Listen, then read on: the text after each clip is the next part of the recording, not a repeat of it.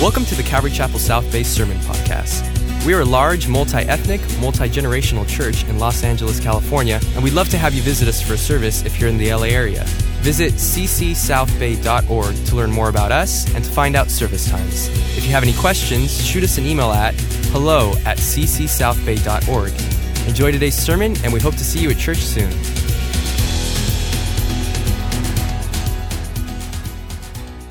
Verse 28, Luke chapter 24, as we begin the end of the journey here in Luke's gospel. And then they drew near to the village where they were going. And he indicated that he would have gone farther, but they constrained him, saying, "Abide with us, for it is toward evening, and the day is far spent." And he went in to stay with them. And now it came to pass, as he sat at the table with them, that he took bread, blessed, and broke it, and gave it to him. We'll share. Hopefully you have the elements of communion. We'll give you an opportunity at the end, if you did not receive them, coming in to receive them, and we'll partake together at the end of our time. Jesus caused the disciples, the last thing he did with them, to remember him. Are you remembering Jesus? And then their eyes were opened and they knew him, and he vanished from their sight. And they said one to another, "Did not our hearts burn within us while he talked with us on the road and while he opened the scriptures to us?" And so they arose, and here's where the journey continues, the final moments that we get to have a view into the lives of the disciples before Jesus is ascended into heaven.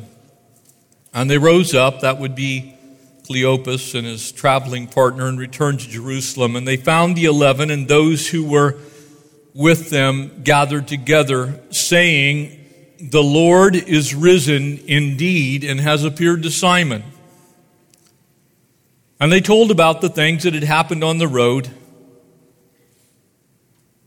and how he was known to them in the breaking of the bread. You have the breaking of the bread in your hands, in your possession right now. Why is that important? Because those elements represent the broken body and the shed blood of Jesus, the price of your salvation. Jesus made known to the disciples who he was at the communion table. "This is my body, which is broken for you. As often as you eat of it, you do so in remembrance of me. This is the cup of the new covenant. As often as you drink of it, you do so in remembrance of me. For it is the cup of the shedding of blood, for without it there is no remission of sin."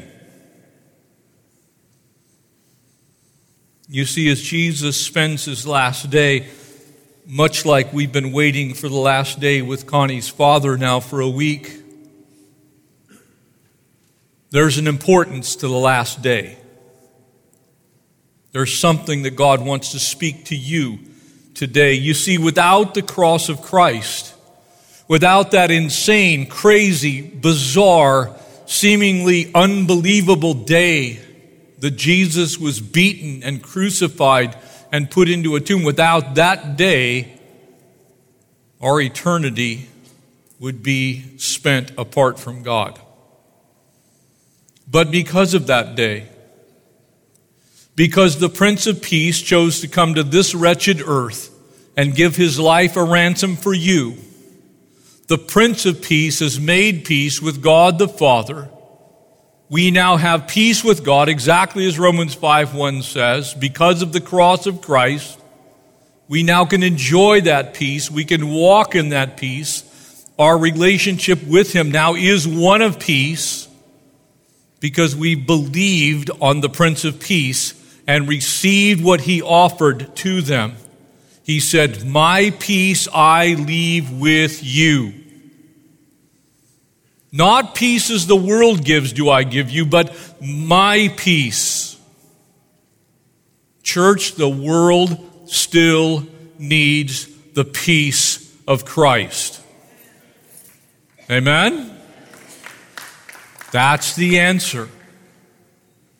It's the only answer. And so Jesus begins to deal with them in a way that cuts through all the noise. As you might imagine, they were a little bit shocked to see Jesus sitting with them, you think? Because remember, the scriptures tell us they didn't initially believe. But they're believing now. You know, sometimes it takes people a while to see Jesus. Please don't give up. Please don't give up. Sometimes it takes people a while to see Jesus. Keep being peaceable. Keep being kind. Keep being loving. Keep speaking the truth in love. Keep on keeping on. Sometimes it takes a while for people to see Jesus.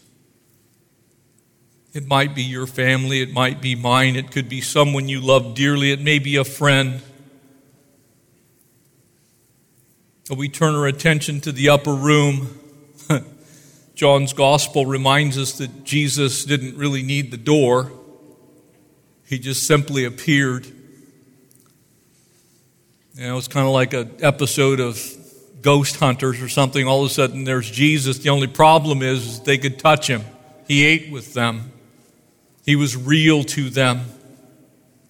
In the midst of all of these things, he says in verse 36, and now he said these things as he spoke them. Jesus stood in the midst of them and said, "Peace to you."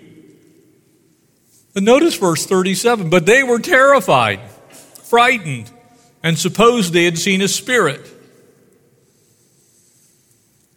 Here's Jesus in the midst, and sometimes people get the wrong impression of our Savior. But he says to them to calm their hearts. Notice, well, why are you troubled? Why do these thoughts arise in your hearts? Behold my hands and my feet, that it is myself. Handle me and see. For the spirit has not flesh and bones, as you see I have.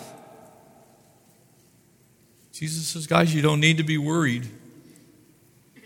I'm giving you sufficient evidence to know that I am real. As I sat in the hospital this week with a man that I love, there was sufficient evidence to know that Jesus is real. We talked of heaven. We talked about what kind of bodies we'll have when we get there.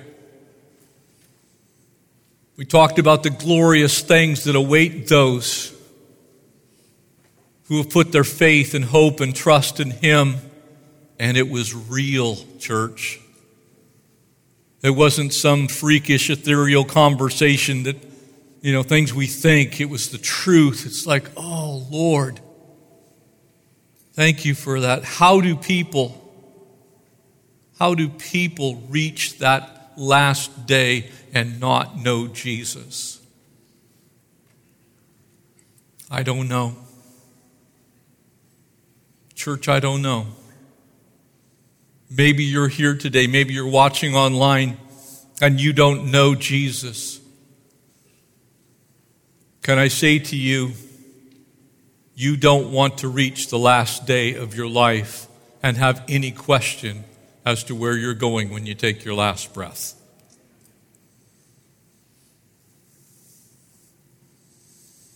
And when he had spoken, he showed them his hands and his feet.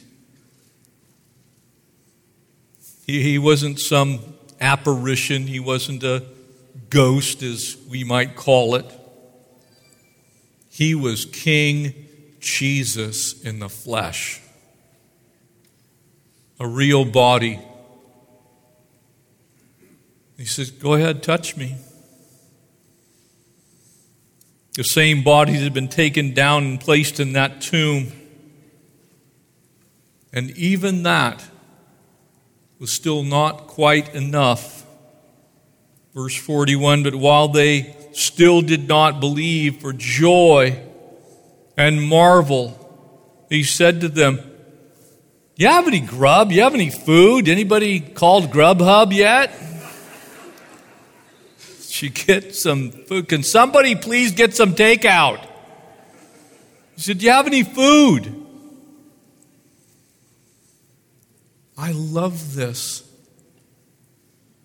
because Jesus says what we need to hear. You have anything to eat? You see, up to this point, they were still wondering, but there'd be no wondering. And so they gave him a piece of broiled fish and some honeycomb, and he took it and ate in their presence. Jesus said, "Look, just so you don't have any questions about who I am or what I've done, let me do for you what you need to see so that you will know it's me." That's our Savior. He may not do everything you want. He may not do all that you think he should, but he always does enough to both convict and convince of who he is. Always. He does enough. The rest is in the realm of faith. For by faith one believes in one's heart that Jesus was raised from the dead. Without faith it is impossible to please God. When the disciples needed something that was of the highest order, he said, "I don't pray that you might be delivered out of these tribulations or trials. I pray that you might have more faith." Amen? Faith is essential in the life of every believer. You cannot come to faith in Christ by simply knowing about Christ. There will always be an element of faith. Church. If that weren't enough, verse 44, he also gives them biblical proof from the Word. Notice what he says. "And then he said to them, 'These are the words which I spoke to you while I was still with you, that all things must be fulfilled which were written in the law of Moses and the prophets and the Psalms concerning me.'"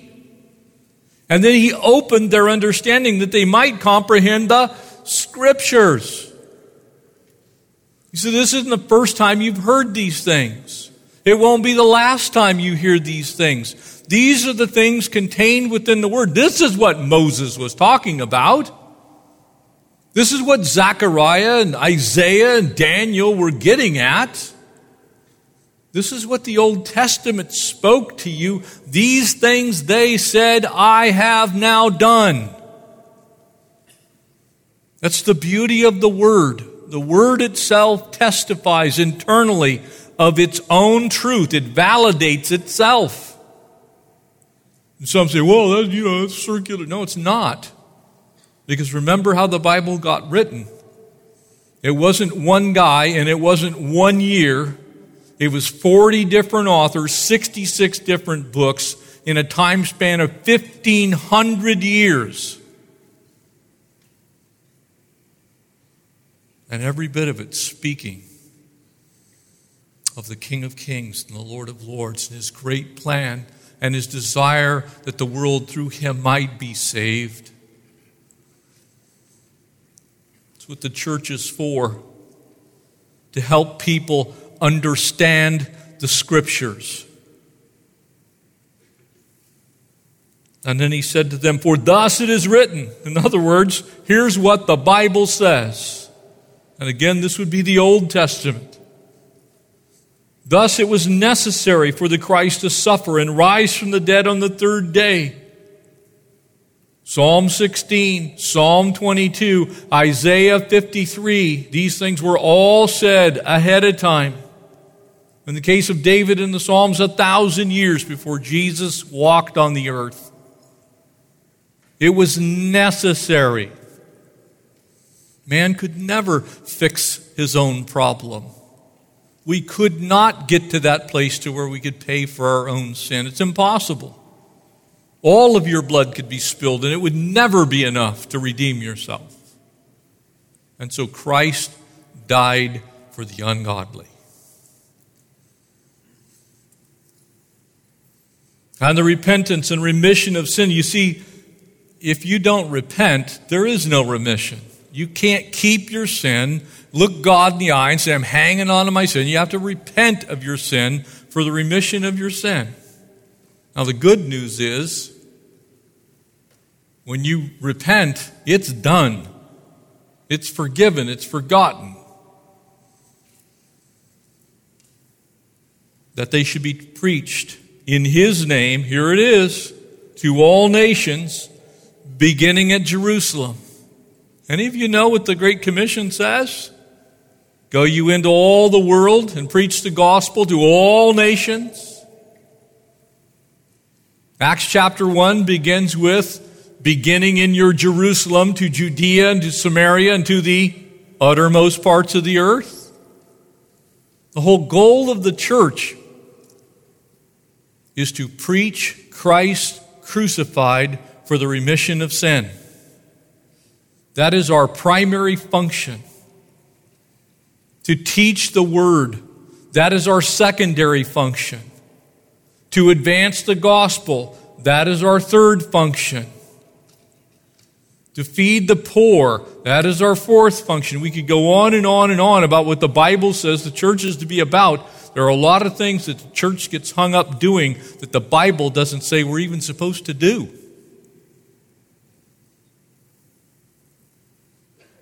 And you were witnesses of these things. And behold, I send a promise of my Father upon you, but tarry in the city of Jerusalem until you are endued with power from on high. Jesus was never ambiguous. He did much the same thing when he met with Peter in Caesarea Philippi in the north of modern-day Israel today. He repeatedly told them what was going to happen, and he said, who do men say that I am? What was that response? Thou art the Christ, the Son of the living God. He didn't say you're the Redeemer of Israel, though that would actually happen as well. He said, thou art the Christ, the Messiah, the anointed one, the appointed one, the one that would come and pay the price, the one that we were looking for, the one who is a prophet like Moses, yet greater, the one who exceeds Elijah. You are the Christ. Church, we have to remember what Jesus left as his final instructions to the disciples. Teach the word, preach the gospel. Expound upon the scripture, preach the gospel, and receive the power of the Holy Spirit to get the job done. Jesus in no way was ambiguous.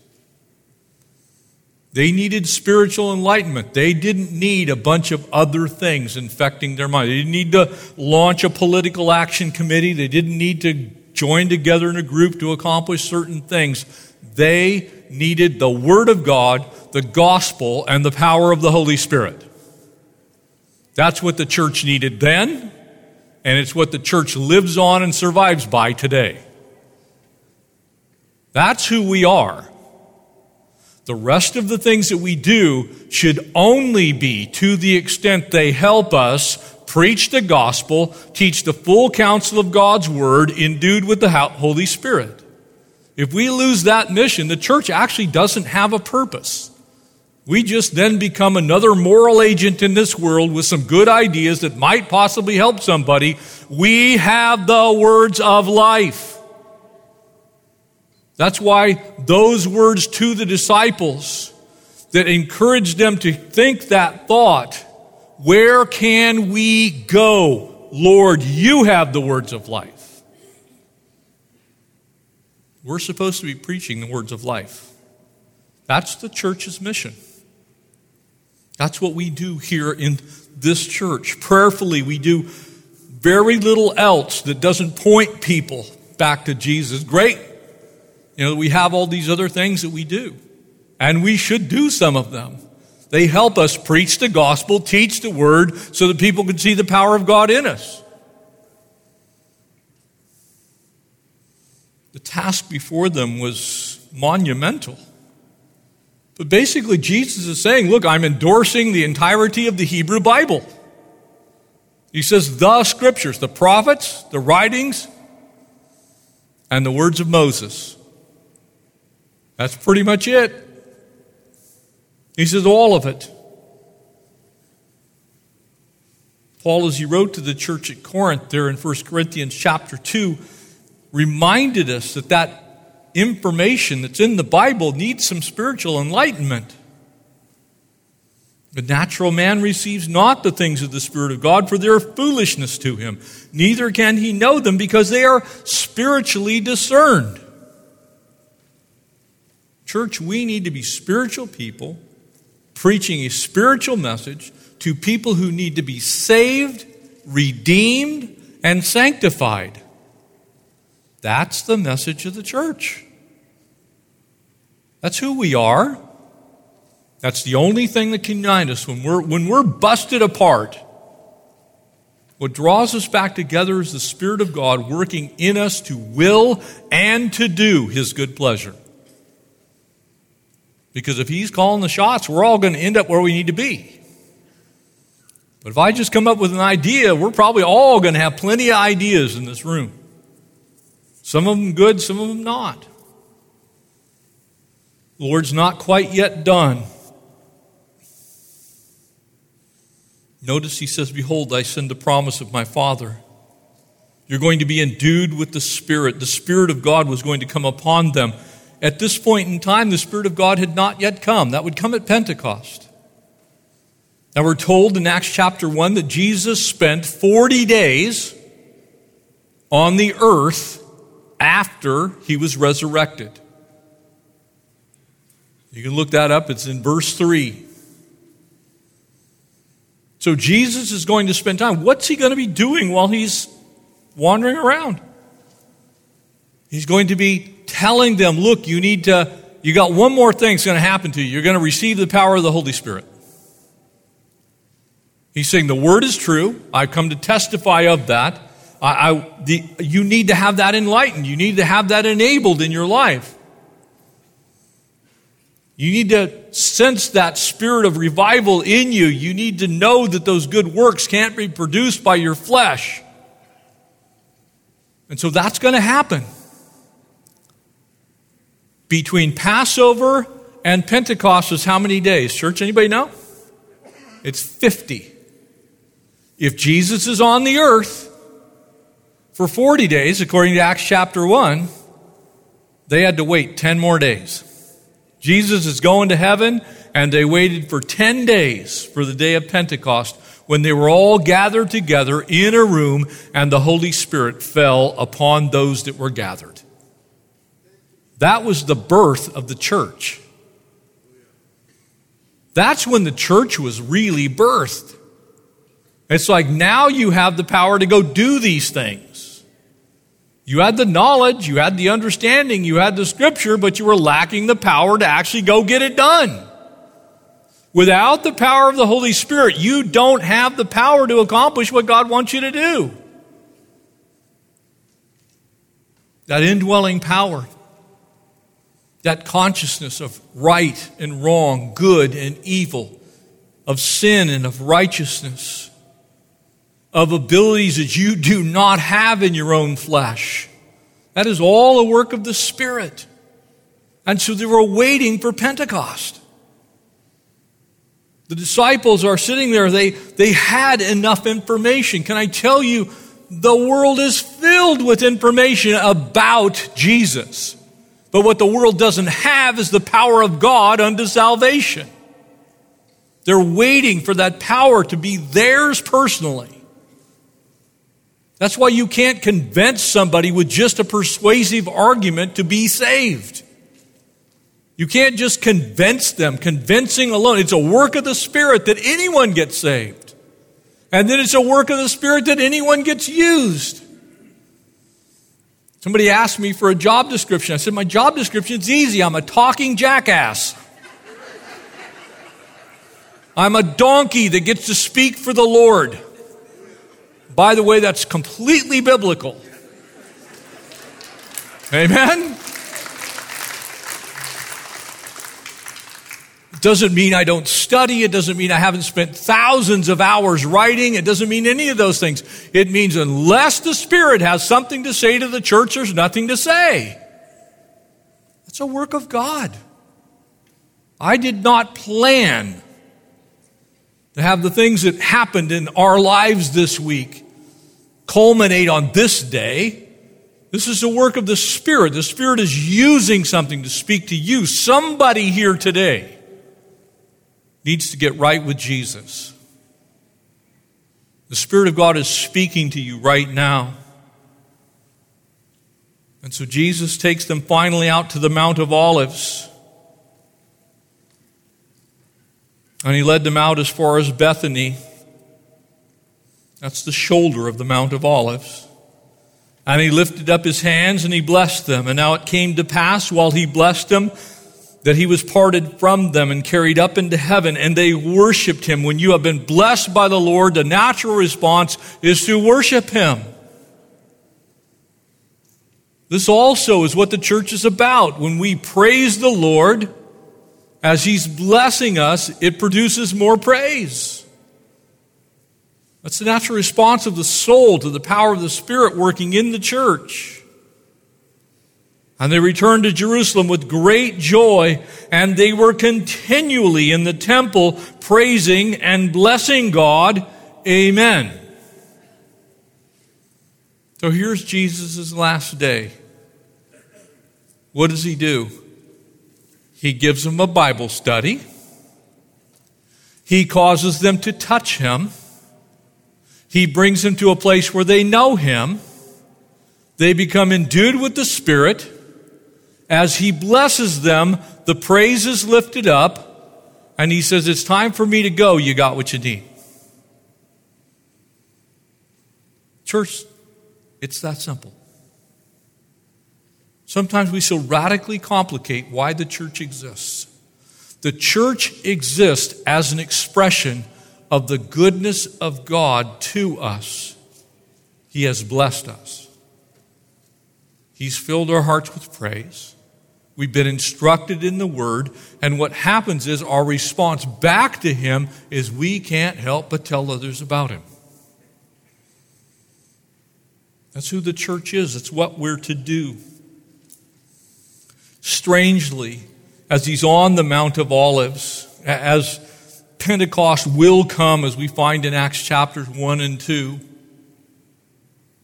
the church is now excited about the things they've been called to. But that same mountain, Jesus is coming back to that same place. Zechariah chapter 14 says that when he returns, he's putting his feet back on the Mount of Olives. And that mountain will be cleaved or split in two. So where Jesus left from, he's coming back too. And we're a whole lot closer to him coming back than to when he left. That might be a word for you today. We're a whole lot closer to him coming back than when he left. But he's not coming back to preach another gospel. He's coming back as the ruling king. He's coming back as the Lion of the tribe of Judah. He's coming back to take care of sin, to ultimately take the Antichrist and destroy his works. But as they're standing around, it begs the question, what was next for them? He'd given them everything they needed. And he said, all we need to do is add in the Holy Spirit to this mix, and you guys are ready to go. You're ready to go and preach. You're ready to go and teach. You're ready. But church, with that comes responsibility. We as the church have the responsibility to preach the gospel and teach the word. Lead people in actually following Christ. I don't have a responsibility to start a political action committee. I don't have the responsibility to be the moral police of the world. I don't have the responsibility to be the police of the world. I have the responsibility to preach the gospel and teach the word. See people come to faith in Christ, because if their insides get changed, their outside will follow along. But I can do all the policing on the outside. It will never change the inside. It starts inside, not outside. We need to remember that as the church, so we don't get caught up in the wrong things. Now, let me be clear. We should be involved in all areas of life. All areas. Social causes, moral causes, all of these things need our attention. But they need our attention because we are believers first, and then we can take care of the things of the cares of the world. In other words, Christ is first. It's Christ in me that's my hope of glory. It is Christ out of me as the hope for everybody else. What was next for them? It was to simply be used of the Lord. Church. As we think on the cross of Christ, you see all of this pointed back. So what's Jesus up to today? And I want to wrap this up with this thought, and then we're going to take those communion elements. If you have not received the communion elements, would you just simply lift up your hand right now, and we'll make sure that those come to you if you do not have them. Let me remind you in this moment that communion is for those who have communed first with Christ, that you love Him, you know Him, He's your Savior, your Lord. These communion elements are meaningless to the person without Christ.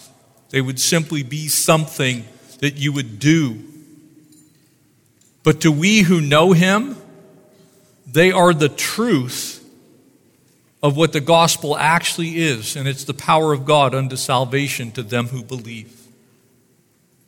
I believe, you see, that Christ's body was beaten, bruised, crushed, destroyed, nailed to a tree, and put in a grave for my sin. And I believe that His blood paid the propitiation, or the price for the ransom that was on my life because of that sin. Jesus took the beating for me, and He shed His blood for me. That's the truth of the communion that we share with the Lord. Today in heaven, Jesus acts as our high priest. Did you know that? He's sitting right now. You see, in the Old Testament days, the high priest functioned once a year, only on the Day of Atonement, to go into the Holy of Holies to make intercession. Jesus does that 24/7, 365 for you now. You don't have to wait for Yom Kippur. You can simply confess your sin, and He is faithful and just to forgive it instantaneously right now. Hallelujah, amen? You don't have to wonder whether you're saved. You don't have to wonder whether the price has been paid.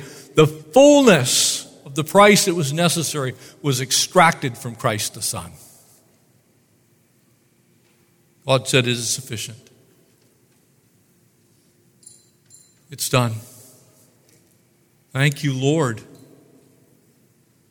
God restores us. He's an advocate. I pray not many of you have had the opportunity to sit in a courtroom and need a lawyer. But the word advocate we find in our Bibles that we'll be studying in the book of Hebrews is the exact same word as the attorney. The helper, the paraclete, the one who comes alongside, the one who's there when you mess up. Can you imagine? Here's how it works. Oh, your sins are real.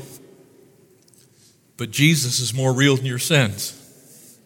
So when your sins get to God the Father's ears and you say, I confess, I admit, yep, that was me. Jesus says, Father, forgive him. I paid for that on Calvary's cross. I took care of that debt. Jeff doesn't owe you a thing. I paid that debt. That's who you have sitting with God the Father right now. Your advocate.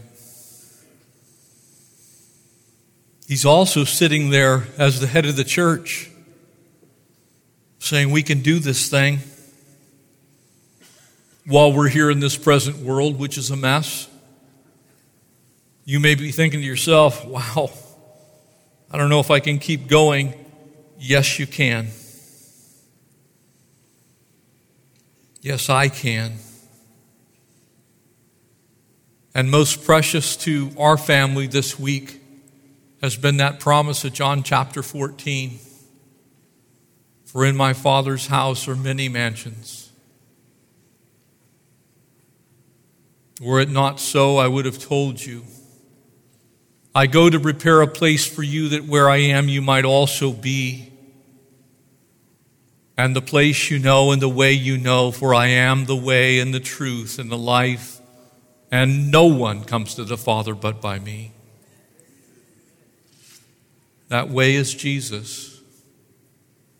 That way is the way of the cross. And for you who are here today and you rejoice with me, I rejoice in the power of the cross unto salvation. We're going to partake together. And so if you'd expose the bread, which is in the bottom of that little chalice, if you just take that paper off on the bottom. If you don't know the Lord right now, you can invite him into your life. Say, Jesus, I know I'm a sinner. I can't save myself. And I believe you died for me. Come into my life. Save me. Because if you confess him with your lips, he'll confess you before the Father. But for we who already know him, Jesus on the night he was betrayed took the bread, and when he had broken it, he said to them, take and eat, for this is my body broken for you. Let's partake together.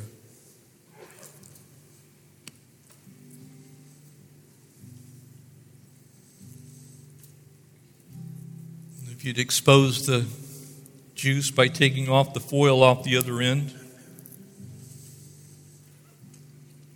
It was after supper, which would make it the cup of redemption, that Jesus, after he'd broken the bread and said, my body was broken for you, he said, this cup is the cup of the new covenant. My blood shed for the remission. In other words, the payment of the debt of sin. It's the cup of the new covenant. The Apostle Paul would pass this along in 1 Corinthians chapter 11 to the church and say, as often as you drink of this cup, you do show the Lord's death until he comes. He died so you don't have to die for your own sin. Let's partake of the cup together. Father, what can we say to these things? Lord Jesus, we recognize that you're sitting right now interceding for us when the Satan of this world, the wicked one, the accuser of the brethren, comes to say, oh, look at Jeff's life. You're there to say, oh no, Father, look at the cross. I paid the price for his sin. He's been made white as snow. Lord, we thank you for your broken body and for your shed blood. Lord, make us worthy messengers of the gospel. Endue us with the power of the Holy Spirit to finish strong in this race that we call life. Lord, we love you. Lord, we thank you for your sacrifice for us. Please use us, Lord, for your glory in this world. Would our lives count for your glory, for your gospel? We bless your name and we thank you in Jesus' name. Amen. Thanks for listening, and we hope you were encouraged by today's message. If you have any questions or just want to check us out, make sure to visit us at ccsouthbay.org. God bless you guys, and we'll see you next week.